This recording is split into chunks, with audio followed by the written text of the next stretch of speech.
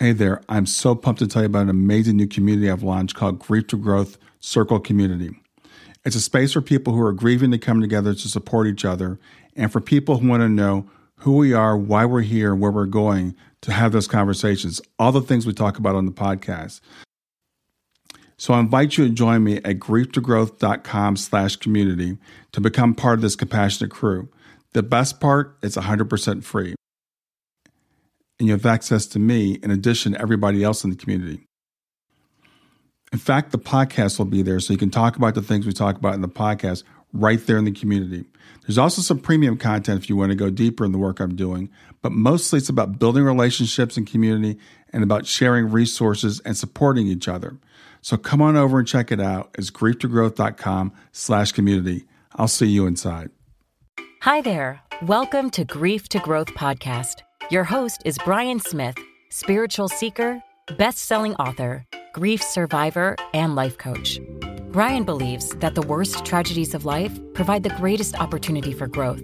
Brian says he was planted, not buried, and he is here to help you grow where you've been planted by the difficulties in life.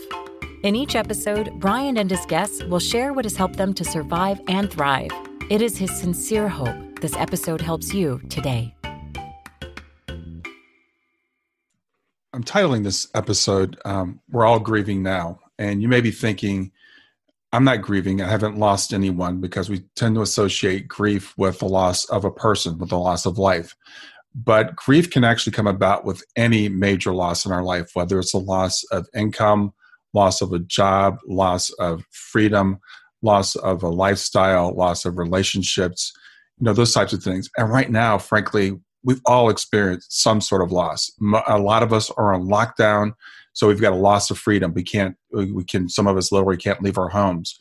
We can't go to the movies like we'd like to go. We can't go shopping and be out with groups of people. We can't go out to eat. So these things are losses, and you're probably experiencing some level of grief. So what I want to do today is talk about why it is we're experiencing grief and how we can deal with grief when we experience it. I'm going to read from my book, Grief to Growth. I'm just going to read real briefly here. I wrote a definition of grief, which is: grief is deep, prolonged mental anguish, intense sorrow, emotional suffering resulting from a loss, especially the death of a loved one. And grief manifests in many ways. It manifests in shock, disbelief, anger, rage, fear, sadness, uncontrollable crying, a feeling of emptiness, the belief that life will never be the same again, the belief that you will never be happy again, and a lack of concentration. Life feels like it's falling apart. It may even feel like your life has come to a halt. You'll say things like, my world has ended. Now, you may not be feeling all those things exactly right now, and you may not feel all those things when you go through any type of grief, but I think we're all feeling this kind of a shock. We find ourselves in a situation that we never thought we'd find ourselves in living in America. And we can have anger and sadness about it. Many of us have lost income. A lot of us have lost income. Some of us have lost jobs. I mean, some people have actually been laid off as short of a time as we've been on this lockdown. So we're experiencing a sense of grief with all these resultant emotions. And grief itself is not an emotion, but it's kind of a container. It's something that triggers or carries all these other emotions with it. So I want to let you know, if you're feeling this way, it's okay. You're normal, and I think we're all feeling it. But there's a couple of good things. I mean, first of all, humans are remarkably adaptive beings. We adjust to things very quickly. And you may not believe this right now, but we adjust to our new normals, and we can do it very well as a collective and as individuals. And I talk to a lot of people who have had children cross. And as you know, my daughter Shayna passed away. And you feel like when it first happens, I can never get used to this. I can never, live with this. And you do adjust to the new normal. I'm not saying that we necessarily like it, but we learn to deal with it. And so I could say over the last couple of days, having gone to the grocery store, the shelves aren't full like they used to be. The first time it happened, it was kind of a shock to me. Now it's not as big of a deal after just a week. I went out to Trader Joe's a week or so ago, and I was thrilled to find choices of bread. I thought I'd have to just take whatever they had. I was thrilled to find eggs. I had already adjusted that quickly to the fact that we don't have all the choices at this particular moment as we've had in the past. And I think we'll get those choices back relatively soon as this panic buying stops. But I'm just giving an example of how we can adjust to the new normal. So be hopeful that, as we go through this, and I have to admit, I had a little bit of a panic the other day when they said we might be locked down for weeks or maybe even months. And I live a very socially isolated life to begin with. It's not a big deal for me not to leave the house for 4 or 5 days at a time. But the difference is the choice. I can still go out if I want to. I can still interact with people face to face if I want to. I can still get close to someone if I want to. When that choice is taken away, that makes it a whole different thing. That makes us feel more like confinement. And I'm going to refer to something my friend Michelle Manette said earlier today. But as a life coach, something that or anybody that's in the behavioral aspects, behavioral sciences, you kind of know. I mean, humans, we need hope, first of all. People need to have hope that things are going to get better. And I always encourage people when I'm talking to them to maintain hope, because as long as we have hope, we can endure anything. As long as we know there's a reason for the things we're going through, we can literally endure anything. So I want to assure you that there is hope, that things will get better. And I also want to assure you there's a reason for the things we're going through. The social isolation that we're doing, there's a reason for it. When you stay at home, you might feel like you're doing nothing. You might feel frustrated. But look at it this way. When you take yourself out of that chain of transmission of this virus that travels from person to person to person, you remove yourself from that chain, you have cut the virus off there. As long as you keep yourself and your family safe, you are doing your job in this global pandemic that we're in. You're doing your part. Your part is to take care of you. And by taking care of you, you take care of the whole. You take care of yourself by socially isolating, by washing your hands often as they're telling us to do, by being careful that you're not transmitting the virus around. Because the thing about this virus is it's not coming to get you. It doesn't have arms. It doesn't have legs. It requires people to transmit. We can stop it, and we will stop it. The other thing I want to talk about to do while we're in this isolation period is we're going to try to get back to as normal as possible, because people like normal. So we can't leave our houses right now. So what can you do? Well, here's some things you don't want to do. If you have a job and you can still work from home, then continue to work. That's your job. You're getting paid for that. So work. If you are not able to work from home and you're having to stay home, try to maintain some sense of normalcy. And I can tell you, as someone who's worked from home for over 20 years now, these are things that I practice. I still get up early. I do not sleep in, that late. You may not have to get up at 4:30 or 5, whatever time you get up at a normal time, but try to be up at a reasonable hour. Try to maintain a sense of going to bed at a reasonable time, getting up at a reasonable time. Get dressed. You don't have to put on a suit and tie, but put on clothes. Take a shower, put on some clothes, and get yourself dressed. Try to find a sense of purpose that you can do while you're staying at home, which, as I said, that in itself is a purpose. So understand that if you're on the couch watching Netflix and you're not out, then you're actually doing something good. So that's fine. But if you can, there's so many opportunities now.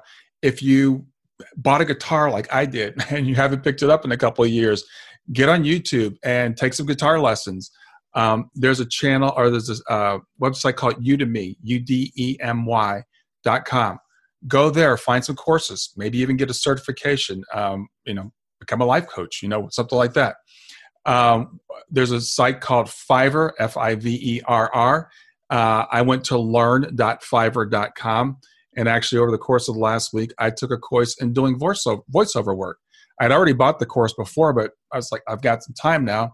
Let me go ahead and take that course. So do something productive in terms of making, improving your skill sets, if that's something that appeals to you.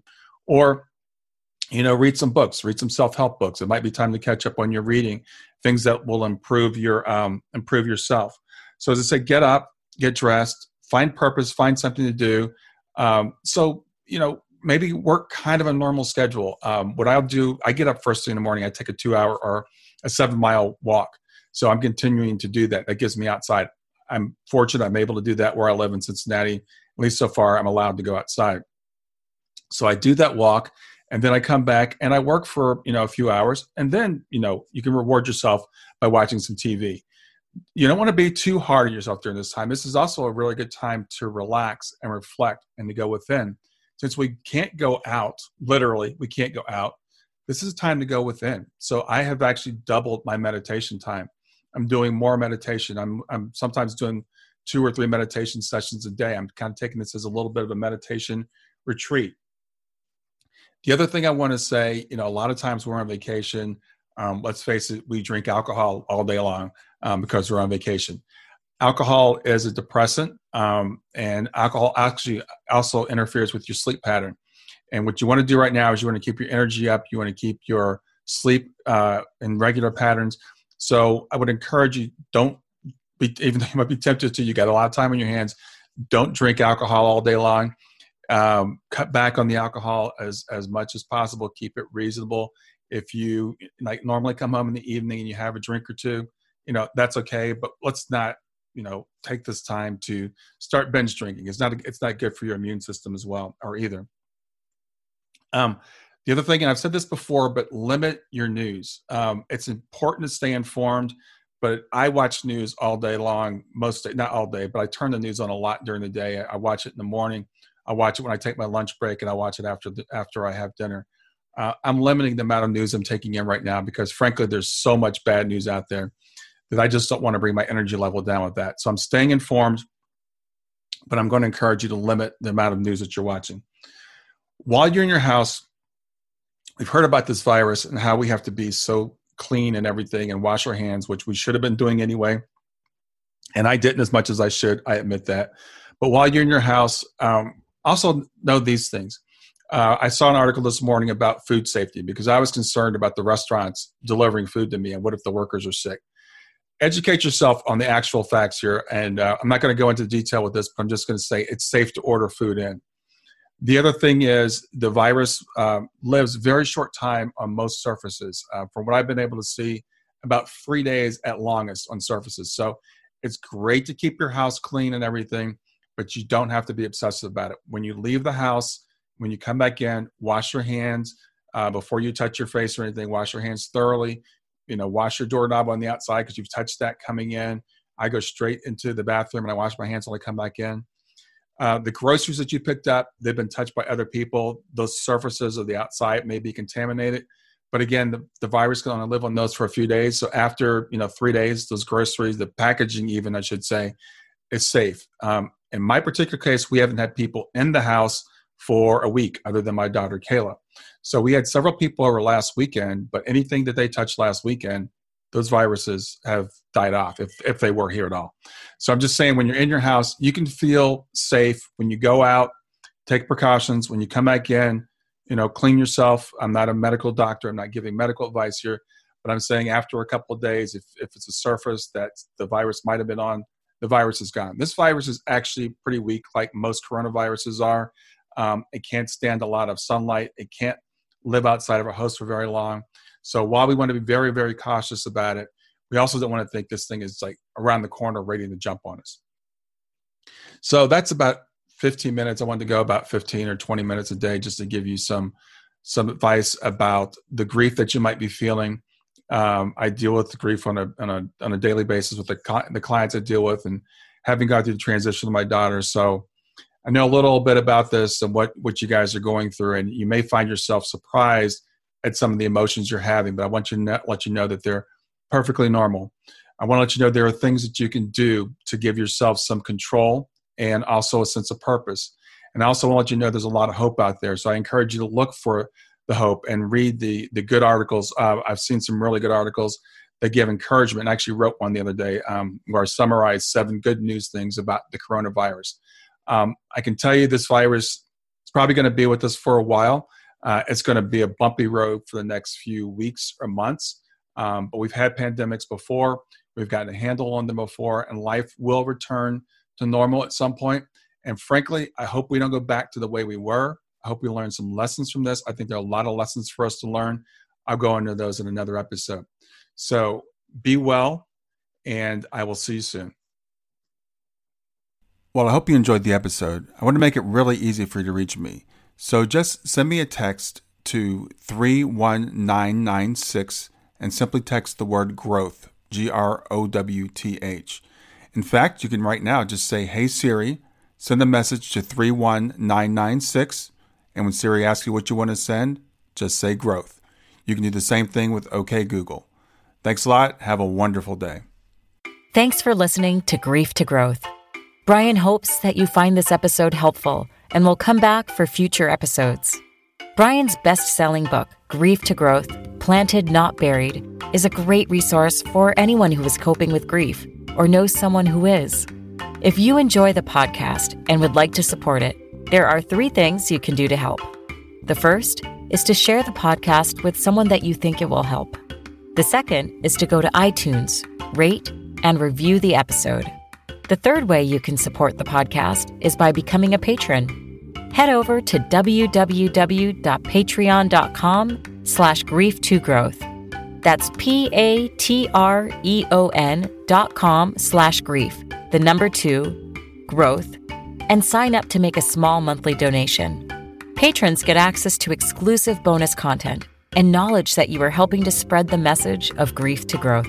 For more about Brian and Grief to Growth, visit www.grief2growth.com.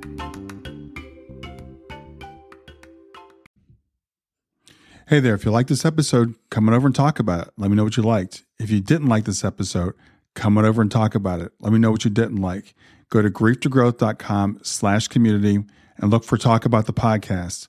I'll see you there.